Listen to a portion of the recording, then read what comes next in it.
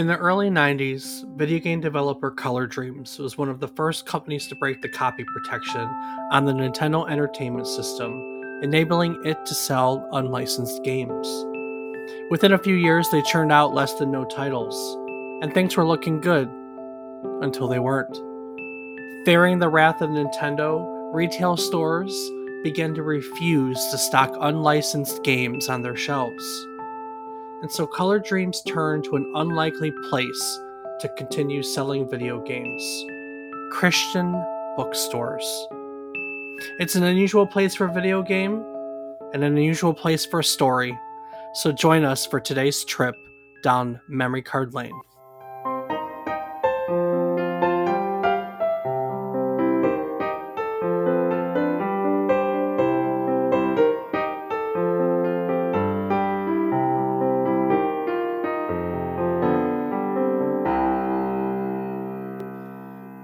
Good morning, good afternoon, and good evening. I hope these words find you well.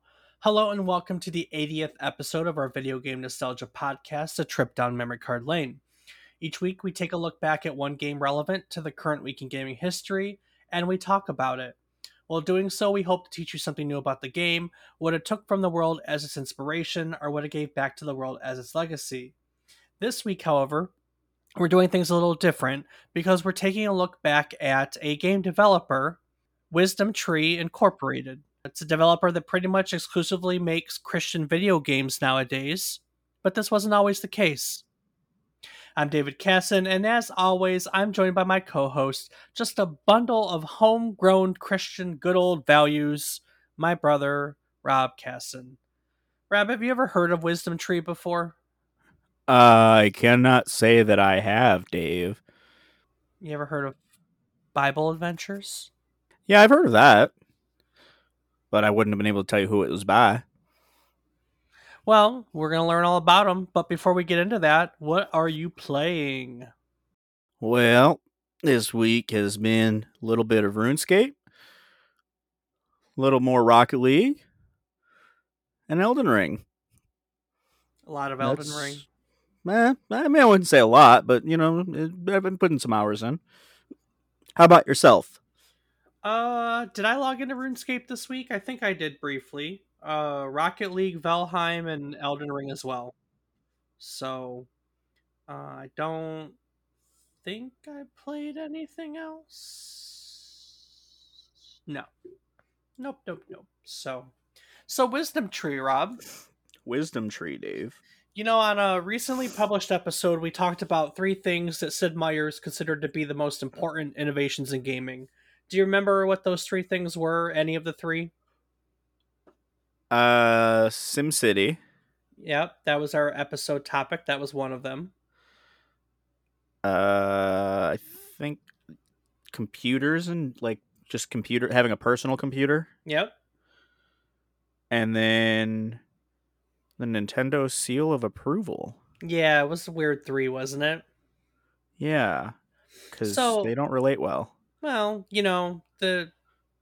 no, but I don't think his computer would have a seal of approval. no, it wasn't a Nintendo computer. So the seal of approval is relevant to this week's to Wisdom Tree, to their topic for this week.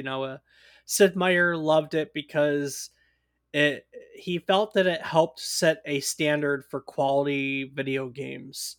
If it had the seal, you knew it was going to be good, per se. That's why he put his own name on his games, because to him, the name Sid Meier was like Nintendo seal of approval. But the truth is that Nintendo seal of approval goes beyond that in terms of how Nintendo wanted to protect their quality, I guess is a good way to put it. When the video game market crashed in 1983, Nintendo, they believed that one of the reasons was the oversaturation of the market with, I guess, trash. And we talked about that. That was one of the reasons why the video game market crashed. There was a oversaturation of budget games, and people just weren't buying games because they felt they weren't worth the money because the quality shot down. Right. That was we talked about that during the ET episode. ET is one of the games that directly led to that perspective of the market. I Uh, mean, well, yeah, the game ended up in landfills. Of course, it was trash. Ha yeah. ha ha ha.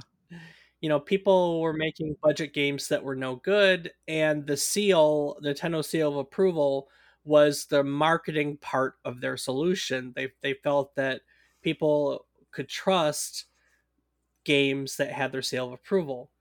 But there was also a hardware part to this concept as well. So each Nintendo Entertainment System, each NES, the console itself came with a lockout system. It was a little chip called 10NES. So 10NES was a CIC, or what we call a checking integrated circuit, that basically acted as a lockout chip for the Nintendo Entertainment System. And so, in layman's terms, it was basically a digital lock that was in the console, and only games that had a matching key was a little chip that Nintendo sold to its cartridge game developers, because Nintendo manufactured cartridges too. So when they manufactured the cartridge, they added the key chip on the cartridge, and only when the lock and key came together would the games work in the system. So game publishers would basically have to pay Nintendo to manufacture their cartridges and add said key to each cartridge. Now that's the layman's terms. If you're into the technical side and you want to know how things work, I'm going to bore you for a moment, but since I like that stuff, I'm going to talk briefly about how it works. So like I said, each console has a chip that looks at each cartridge for an associated chip, hence the lock and key. If the key doesn't exist, then the chip in the console itself would repeatedly reset the computer in the console. Rob, you played Nintendo before, right? Once or twice. Do you remember how when NES games didn't work, they would flash, the red LED would constantly flash and the game would constantly flash? If I'm honest, no, not at the moment. All right. Well, anyone who has experience playing an NES knows that when a game didn't quite work, it would basically look like it was constantly resetting itself. There was a little red LED on. There was a power LED. It was on the front of the NES, and as the games flashed, because they weren't working for whatever reason, it would flash too. And basically it flashed at 1 hertz, and this chip, when it didn't have an associated key, would reset the CPU at 1 hertz in tandem with the LED, so that the television and the system would never sync up, and therefore the game would never be playable You're saying it was off by 1 hertz? It would basically, they'd line up with one another. It would match the 1 hertz of the power LED, and essentially it would never let the system work, because it was flashing. It was constantly resetting the CPU in time with the LED flashing, basically. But like with all anti-piracy methods, we know there's a will, there's a way. There were various ways that companies found to bypass it. The one that's relevant to us today is the companies would create a voltage spike that would essentially render the lock temporarily offline. And if the lock wasn't there, that process was avoided and the game could start. So a little voltage spike, a little electrocution, never hurt anybody. Yeah. Another method used was basically what we call a dongle. It was essentially a way to connect an unlicensed cartridge to a licensed cartridge. And so the unlicensed cartridge would then use the lockout chip on the licensed cartridge, and then it was done with it. That's kind of cool. You can also do it like another company, Tengen, did. Tengen, which we'll talk about a little later in this episode, was Atari's console games brand. A lot of people don't know that Tengen was actually Atari. Tengen obtained a description of the code in the lockout chip from the Copyright Office by claiming that it was required to defend itself against present infringement claims in a legal case. And then they Wow. used the documents to design their own key, which they called the Rabbit chip. Of course, Nintendo Wow. sued. Huh. It turned into a really big court deal and eventually ended with both sides settling out of court. That's clever. I know, right? I know. It's so clever. hey, we need this, and then just oh yeah.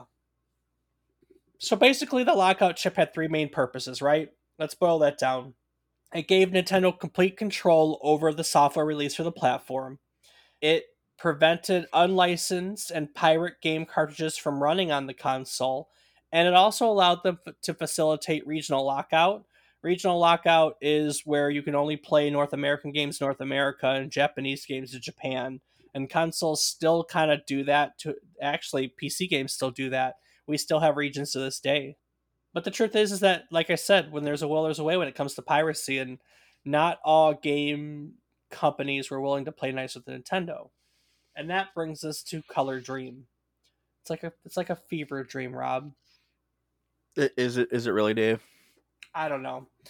So Color Dream was founded in 1988, and they were one of the first companies to publish Nintendo games by bypassing a lockout chip. They used the electrical jolt method. They started in 1989. They published a little title called Baby Boomer, and this started a boom for them, I guess, for lack of a better word. Also, no pun intended, based on Baby Boomer. In 1989 and 1990, they published 10 different titles, including Baby Boomer. The other titles were Challenge of the Dragon, Crystal Mines, King Neptune's Adventure, The Pradicus Conflict, Pesterminator, The Western Exterminator. That one cracks me up. Wow. Robo Demons. Wonder what that one was. Couldn't tell you. Secret Scout in the Temple of Demise, and The Adventures of Captain Comic. One of their more notable titles was a game called Raid 2020. It was a game that had a cyberpunk aesthetic, and the objective in the game was to eradicate drugs from the streets of America by defeating all the drug dealers. And the title screen declares, "Winners fight drugs." So, Oh, I know, right? nice. That's a title. Yeah, Raid that's 2020. Winner Fight Drugs. Another notable title they made was called Menace Beach, where you play as Scooter, who is a skateboard riding hero. Go figure, right? Of course. Missed opportunity there. Scooter's girlfriend Bunny had been kidnapped by Demon Dan. It's a platformer that's mixed with beat 'em up elements. You fight against ninjas, Elvis impersonators, and surfers, among other things. Kind of weird. Menace Beach is kind of notable because it exists in a few other forms. There's one well known pornographic hack of the game called Miss Peach World 1 Super LA Cop, where you play as Miss Peach, an LA cop who has to save a girl from a monster. And of course, there's Mhm. nudity in the game, pixelated nudity. No, I mean, yeah. And then there's another version of the game that exists that we're going to talk about in a little short while. Well, Dave, just so far, yeah, no, I think this is a fever dream. Yeah, pretty much, right? So despite producing 10 games I said in all Yep. this time, the sales of these games was poor. I mean, who really Robo Demons, the Pradicus conflict, you know, Yeah, I don't know, man. People are into weird things nowadays. true statement. Well, back then, I guess that they weren't. Maybe. And so this led to Color Dreams creating a budget label that they called Bunch Games, Bunch Bunch. Bunch Games in 1990 that they used to publish even simpler games. Games that they published under the Bunch label included Castle of Deceit, Galactic Crusader, Mission Cobra, Moon Ranger, and Tag and Dragon. Oh. But the thing of it is that technically Color Dreams is violating no laws with their workaround of Nintendo lockout technology. There was no law that says they couldn't knock that chip out. I mean, realistically, the only people that were not happy with it were Nintendo, right? Right. Nintendo wasn't pleased that they were doing it, and mostly because Nintendo wasn't getting any licensing fees. They were receiving no money from the sales of these games. And perhaps most of all, Nintendo was afraid of other companies following suit, because if a little company like Color Dreams could do it, then your big companies, your EAs and your Broderbuns and such of the world could do it too, and then Nintendo would be out a lot of money. And so Nintendo's tactic was to threaten the retailers, right? because they gave all the retailers an ultimatum. If you sell these unlicensed Nintendo games, we won't sell you licensed games at all. And the truth of the matter is, the licensed game are what everyone was looking for. They had all the advertising, all the marketing power. They're what people came in for. And retailers couldn't afford to stop selling actual Nintendo games by Nintendo. And so basically, all these unlicensed developers, Color Dream and others included, were just, they were frankly hung out to dry. And I mean, let's Wow. be honest, they probably weren't good games, right? Have you heard of any of those games? Not a one. Not a one. So that they weren't games. And the workout wasn't always perfect. You know, there was a story I read where one of the programmers of Menace Beach, he recalled having to talk to customers who called Color Dreams, and he had to ask these customers to read off the serial number of their NES, and that would allow Color Dreams to send them a cartridge that would actually work with their system. Apparently, there were different ways that they had to work, provide this workaround depending on which NES console you had. And so, this is how Color Dreams did, but frankly, there were other companies that just, they were known for having cartridges that wouldn't necessarily work with the Nintendo system, Interesting. It is actually. It's kind of weird how it all works.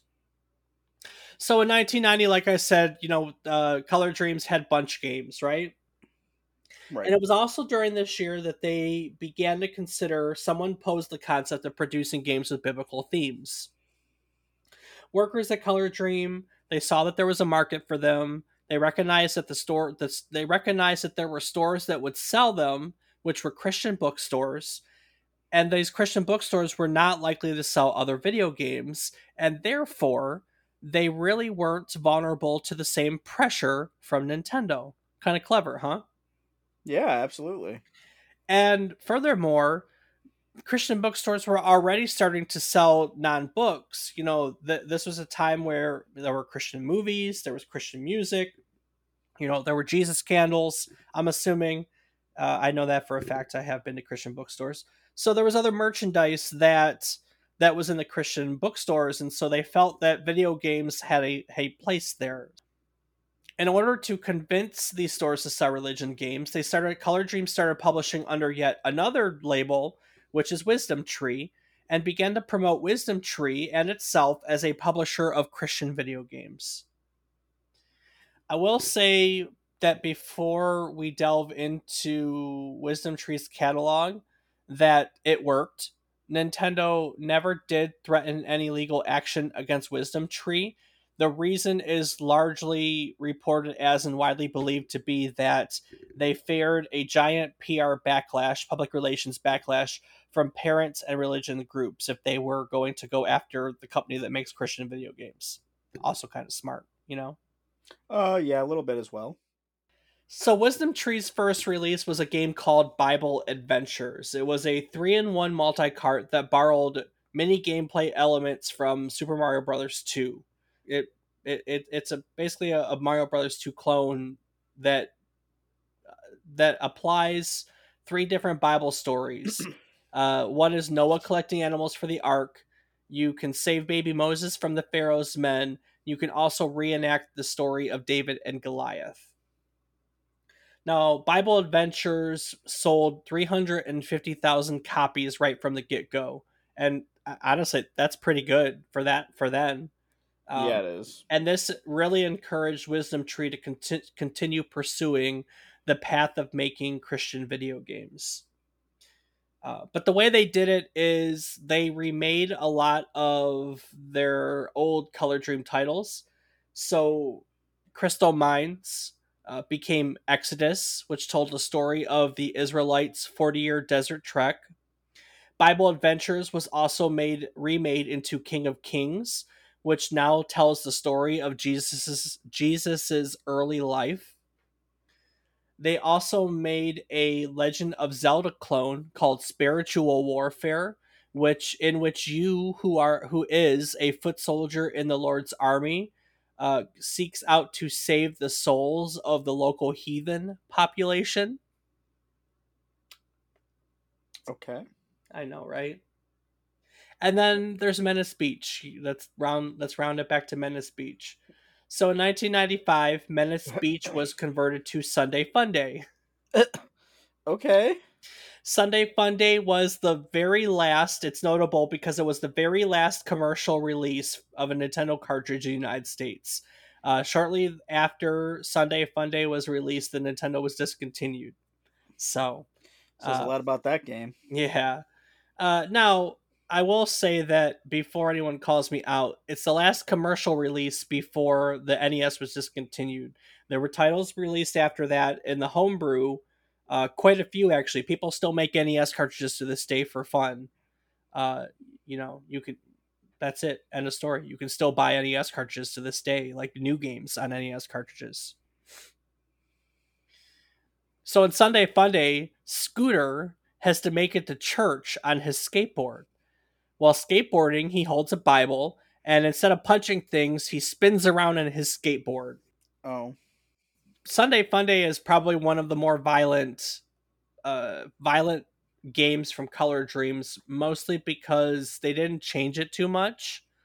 They didn't change it too much. Instead of saving his girlfriend, Scooter has to go to church. It's a thing. That's definitely a thing. So there's really one other title in the Wisdom Beach catalog that I'd like to look at. So the founder of Wisdom Tree was a huge fan of the Hellraiser movies. Rob, do you know the Hellraiser movies? Yes, I've seen them. At one point, Wisdom Tree paid $50,000 to acquire the game rights to Hellraiser, which is a lot of money. I think this would have been the 90s, early to mid 90s. Mm-hmm. Aside from this, they also paid money to license the Wolfenstein 3D engine from id, and they believed that the fast, violent action of Wolfenstein would be a great match for matching the mood of the Hellraiser movies. And so, weirdly enough, Wisdom Tree started development on a Hellraiser game for the Nintendo Entertainment System. And frankly, it was just a disaster. The NES was too slow to be fast and violent, I guess is a good way to put it.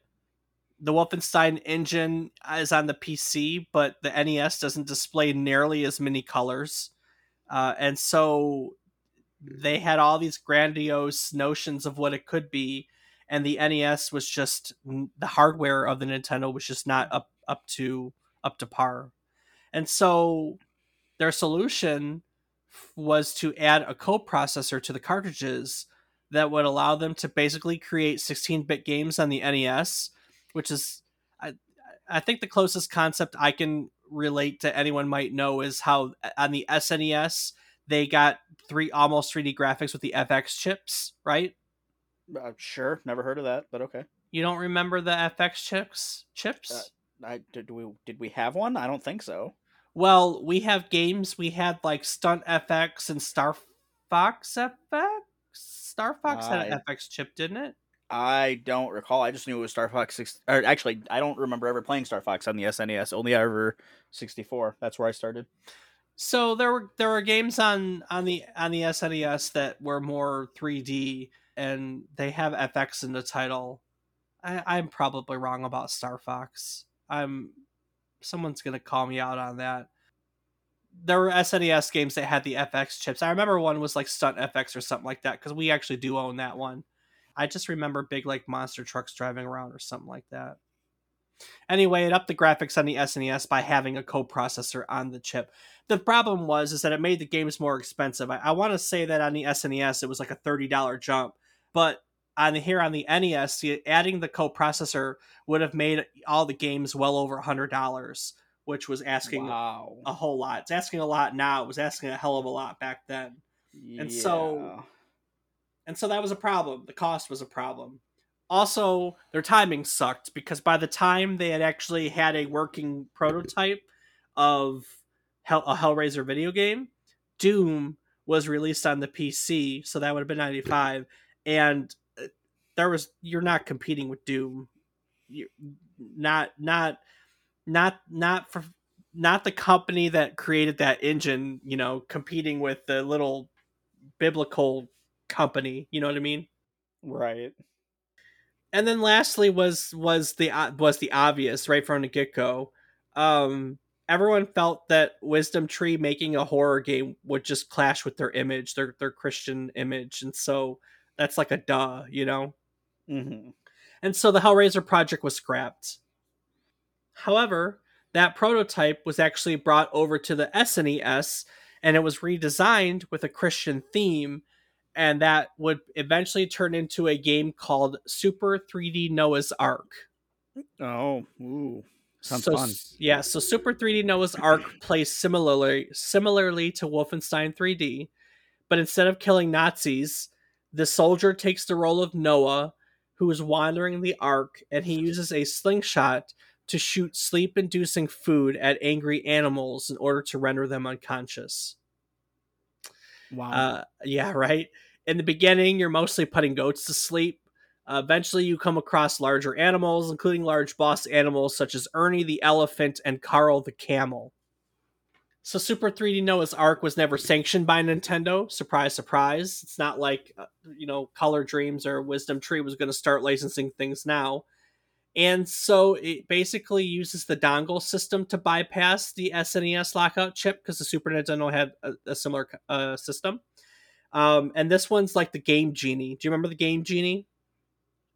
Um, not that doesn't sound familiar. So the Game Genie was a peripheral for the NES, and essentially it looked like a half cartridge, and you plugged a cartridge into it. So you plugged a cartridge into it, and then you plugged the whole thing into your NES system, and you could input codes in the Game Genie that would allow you to cheat. Um, that's simple. There were whole books full of codes, Game Genie codes that you could put like 99 lives for this game, or infinite health for this game, or all the money in the world for this game.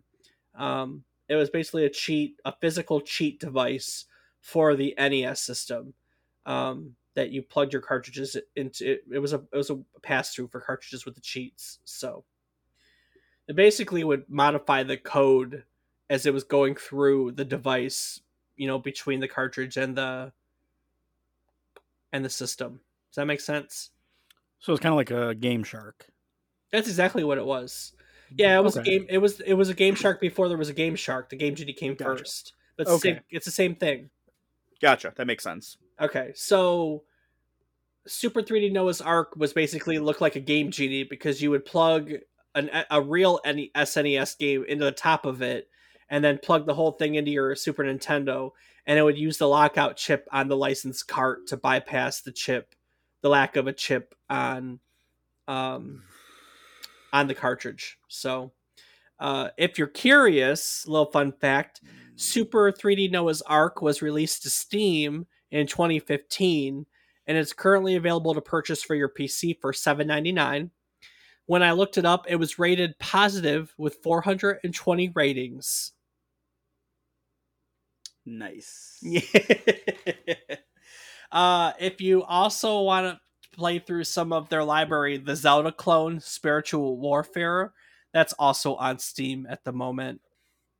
You can buy either of those games from the Wisdom Tree Incorporated catalog.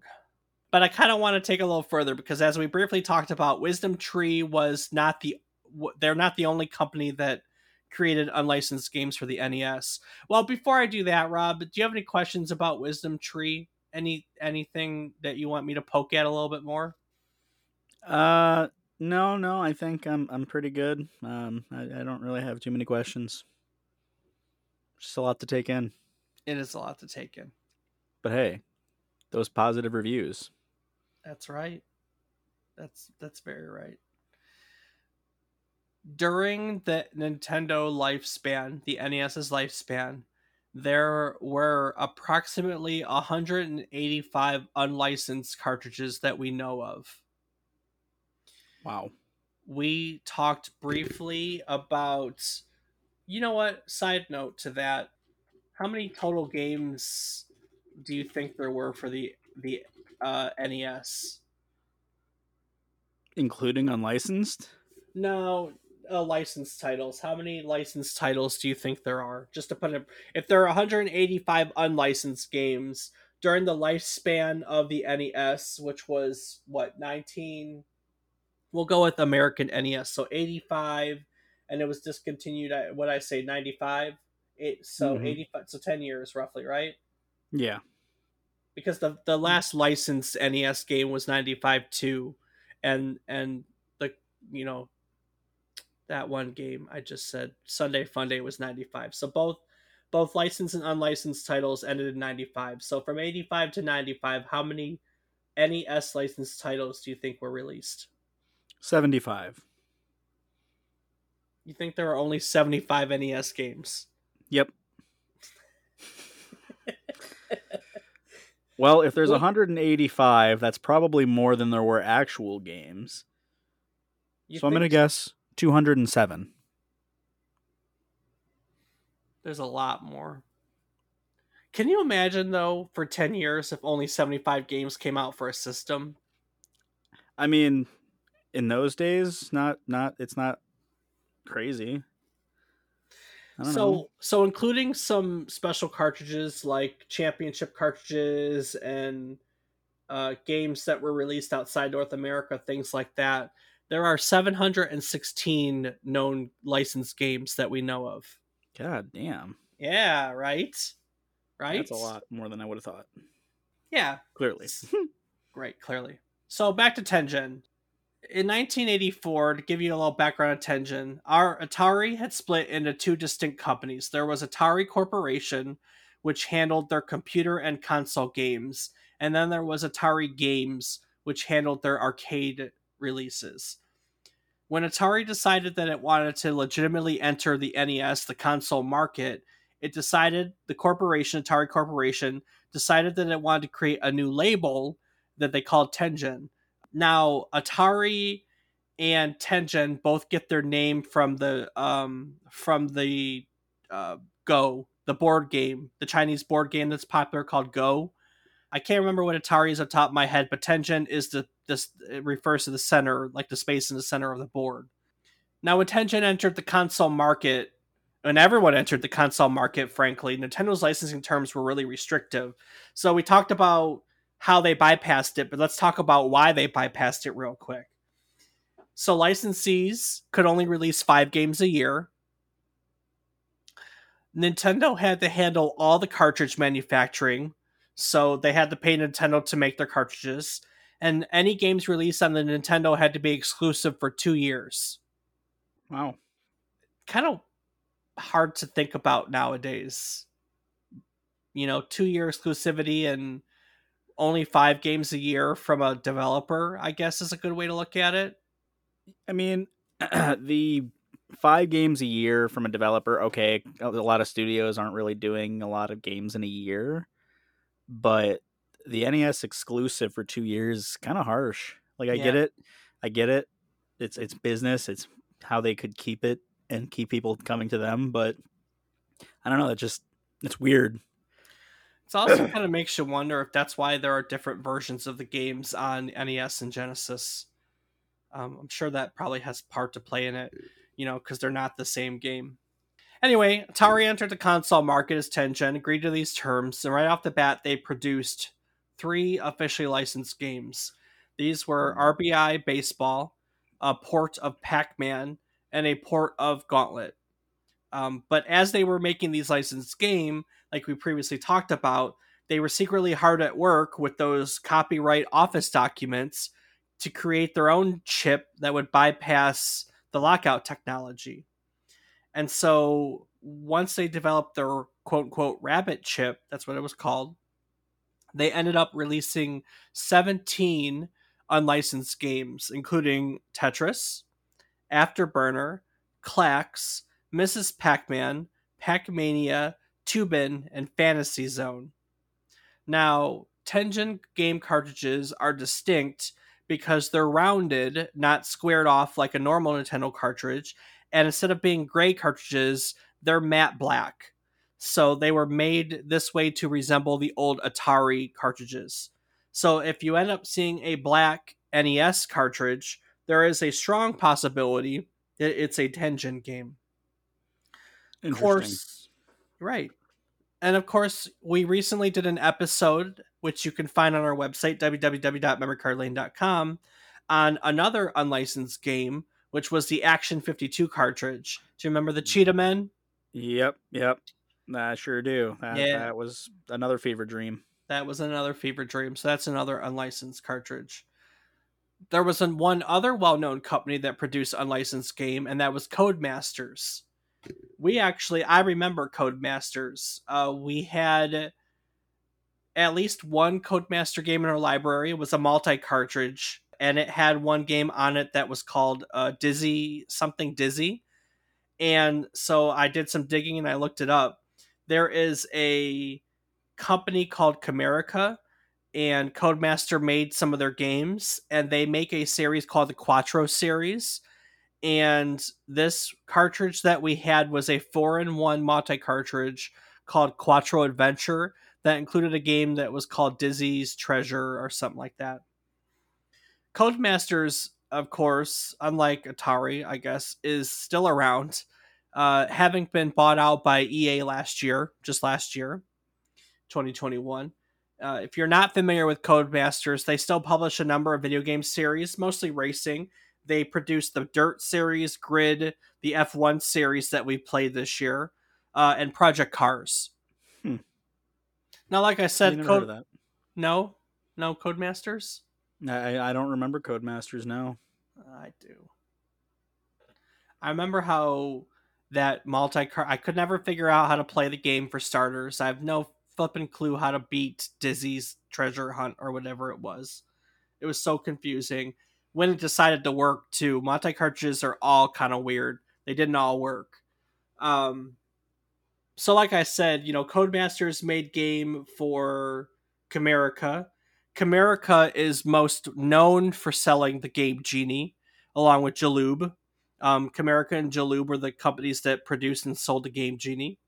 They, like Color Dreams and Wisdom Tree, use that little electrical pulse method to knock the lockout chip out of commission. And their games include a bunch of those multi cartridges, that Quattro series. They also made a game called B-52 that I've seen. They made a few games starting a caveman called Big Nose. They made a game called The Ultimate Stuntman. And they made a game that we had that I loved, which was a Micro Machine game. The little Cars Micro Machines.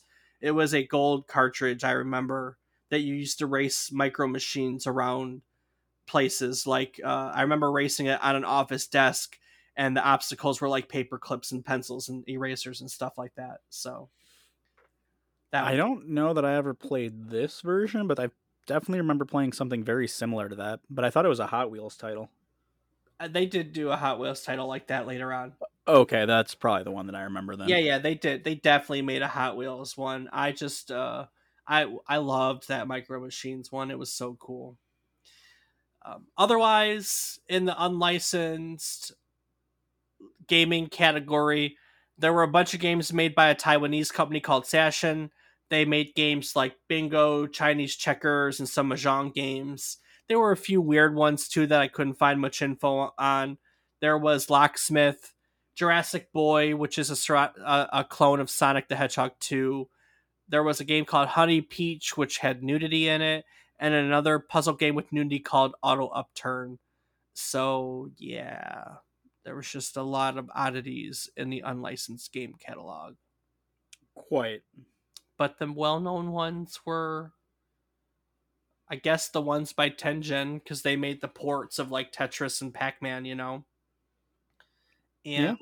And on the other hand, one of your biggest producers of unlicensed, definitely one of your earliest and one of your biggest producers of unlicensed game was Wisdom Tree, who almost, and just a side note, Wisdom Tree is still around today, obviously, because they have games on Steam.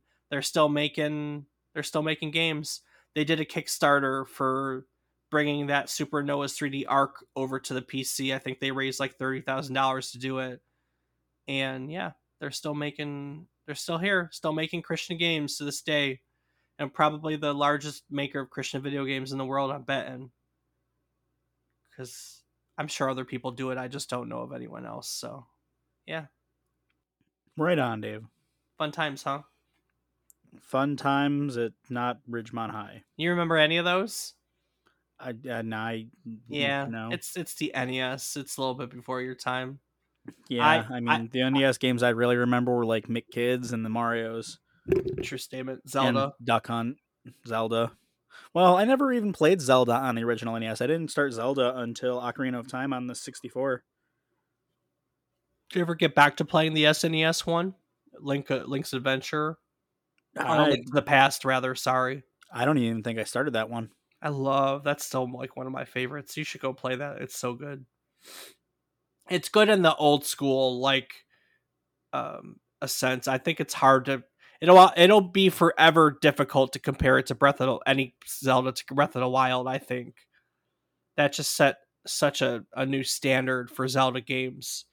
But in terms of the old school stuff, the SNES one was excellent and well worth playing through. It's a good game.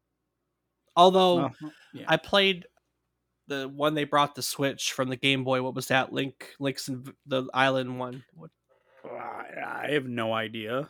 I didn't do a whole lot of Zelda games. I know someone else who would know, but yeah, I really Ocarina of Time, Majora's Mask, and Link's Awakening. Okay, the one they made, the one they brought over to Switch, they remade it because it was a Game Boy, game, and they remade it as a Switch game, and that was excellent too. So, right on. So yeah, so that's it. That's Wisdom Tree and Tengen and unlicensed NES games. A lot of fascinating stuff in there, huh? Yeah, there was a lot of stuff. There was a lot of stuff. I don't have any reviews for you today. I'm sorry.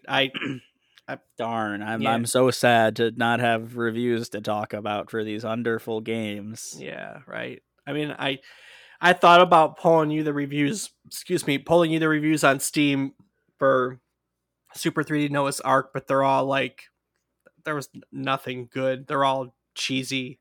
Best Christian game ever. You know, this game's like Doom, but without the violence. There was nothing that really stood out. So, isn't Doom without the violence just hell? Yeah, exactly. Good one. Well, we talked about a lot of stuff today. We also talked a little bit about stuff we've covered in the past, such as SimCity, Action 52. What else? There was one more thing I talked about. SimCity? I covered that. Yeah, SimCity and Action 52. But I know there was one more. That's a very great question.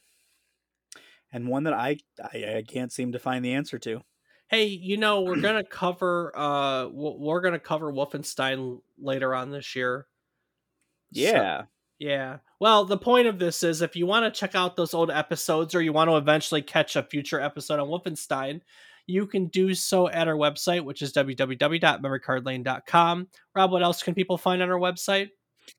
On our website, you may also find links to our social media, such as Twitter, where Dave_is_wrong. Good one. Yep. And Dave, what does Rob do? Rob is on Twitch. He streams as Fat Boy Rips. Did I get that right? That you did, but with an I and a Z, because I'm edgy as hell. So you can also find a calendar that's on there. What else is on there? There's links to our Discord and to our Patreon, which, I mean, what's that all about?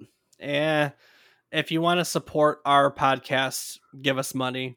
I'm not going to beat it more than that. So, I mean, you're pretty used to doing that, Dave. Oh, man. Oh, man. All right. Well, each week we try to teach you something new about the games we talk about, in this case, the developer, what they took from the world as their inspiration or what they gave back to it as their legacy. As part of our commitment to teach you new things, we look internally and we say, hey, we learned some things too. And as part of that, we like to share with you what we learned. So, Rob, what was your big takeaway for today? that there are over 700 licensed games for the NES. and almost 200 unlicensed games. So I mean, between unlicensed makes sense, but I can't fathom that number of games. I'm just thinking of all the NES games I know, and it's like 30. all right, well, I mean, yeah, that's just shocking to me to know there's that many. I mean, I guess I just don't ever take into consideration all the titles that like didn't blow up and are huge, Mario, or the ones we had growing up, the McKids or Duck Hunt, or just stuff like that. It's like with newer consoles, I'm sure there's thousands of games for most consoles, but I would only be able to say like, hey, there's about a couple hundred, because I don't know about many of them because they just aren't big. I know. So let me poke at some and kind of and kind of. So there were 4 Dungeons and Dragons titles released in 10 years. You ever heard of the Adventures of Lolo? Nope. There were 3 of those. How about let's see, the Bases Loaded series? Nope. There were 4 of those. Sure, it's baseball, but yeah, never heard of it. Never saw it. Boulder Dash. That sounds familiar, but I thought that was a board game.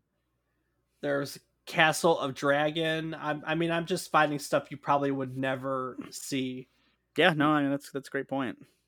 Defenders of the Crown, Demon's Sword, Dick Tracy. I remember Dick Tracy. That was a fun game. Double Dragon. They released 3 Double Dragons. I remember Double Dragon. Dragon Warrior. There were 4 of those released on the system. Do you remember DuckTales? Yes. There were 2 of those. Really? Yeah, really. Huh. Really. The first one was released in 89 and the second one was released in 93. Well, damn. There were 2 Ghostbusters titles. Oh. There were 1, 2, 3 Indiana Jones titles. Let's see. The Kickmaster, the Kickoff. There's just so much weird stuff. Little Nemo, the Dream Master. Do you remember that game? It does not even sound the slightest bit so familiar. Cool. I love Little Nemo. I should put that down on a list of games to talk about. Hell, there were 6 Mega Mans released on the NES. I mean, yeah, I mean, like I said, I figured a couple hundred because that makes sense to me, but just I don't know, 750. I think you said 752 or something like that. Yeah, something up there, 716. No, 716. That's just. I don't know. I would love to see a collection of one of each of them, just to get an idea. Yeah, people have them. It's great. Oh, I'm sure they do, of course. And like I said, people are still releasing NES cartridges. In 2021, a company called Low Tech Games released a NES cartridge called Tapeworm Disco Puzzle. Okay. Yep. In 2020, Jay and Silent Bob Mall Brawl was released as a NES cartridge. Okay, that's kind of awesome. 2019 had Brony Blaster. There you go. Okay. And then there's a website called Retro Zone or Retro USB. Every year, Retro Zone became Retro USB. Every year, they release a Christmas cartridge called 8-Bit Christmas. There has been a new cartridge released every year since 2008, including 2021. A new Christmas cartridge with some little games, new games on it, Christmas style stuff. So wasn't that an episode of The Community? Something like that, yeah. I swear there was literally a title of 8-Bit Christmas. Yeah. Whatever. Anyway, what about you, Dave? What was your big takeaway from all of this? Oh, all of it. I knew that Wisdom Tree existed. Bible Adventures is the kind of thing that you just stumble across online. You kind of laugh at if you're not into that kind of stuff. And, that's not entirely our thing. I had heard of Bible Adventures, and honestly, most of these games I've stumbled across, the Noah's Ark and everything, but I'd never paid attention. And I also didn't know their background about, being pretty much the first company to knock the lockout chip out. And even better, I had never heard that story about Hellraiser, the video game, before. That was bizarre to just have this random company known for Christian games like all of a sudden go, hey, we're going to spend a ton of money on the Hellraiser license and make a Hellraiser video game. That was just weird. So Well, I mean, how can you have heaven without raising a little hell, Dave? that's exactly right. Anyway, everything. That was my takeaway. I guess if I had to pick something, it was the Hellraiser game. That was kind of new. I also had no freaking clue it turned into Super Noah's Ark 3D or whatever the heck it's called. That's kind of nifty background to Yeah, that it game. is. It's kind of funny. I So mean, they made it do just very interesting. Everything, as much as whatever your opinion is of religion, it's still a cool concept. It's kind of amazing, and it's just a lot. It's just a lot. have you ever heard of NES Mania before? No. We'll have to cover it in more detail. I just stumbled across it. It's kind of fascinating. So it's a project that in 2017, a speedrunner called the Mexican Runner became the first person to be documented beating all 700, and at the time it was 14 licensed games for the NES. Jesus. He beat all 714 games. And the project's called NES Media. We'll have to look at that in detail and do an episode on it someday. I'm gonna put that down in my notes. Yeah, that's kind of impressive. I wonder how long it took. Guess we'll have to find out. Guess we'll have to find out. Rob, before I take it out of here, anything you want to add? Well, as always, I want to take one moment to say thank you to everyone for listening. It's fun. It's great. We're having a wonderful time, and we hope that you are enjoying us as much as we're enjoying talking to you. Yes, indeedy. Thank you, thank you. So, all right, folks. Well, next week we're going to be taking a look at the first commercially successful MMORPG that utilized a 3D game engine. This game was pretty much the golden standard for MMORPGs for many years before WoW came around and basically took the mantle from it.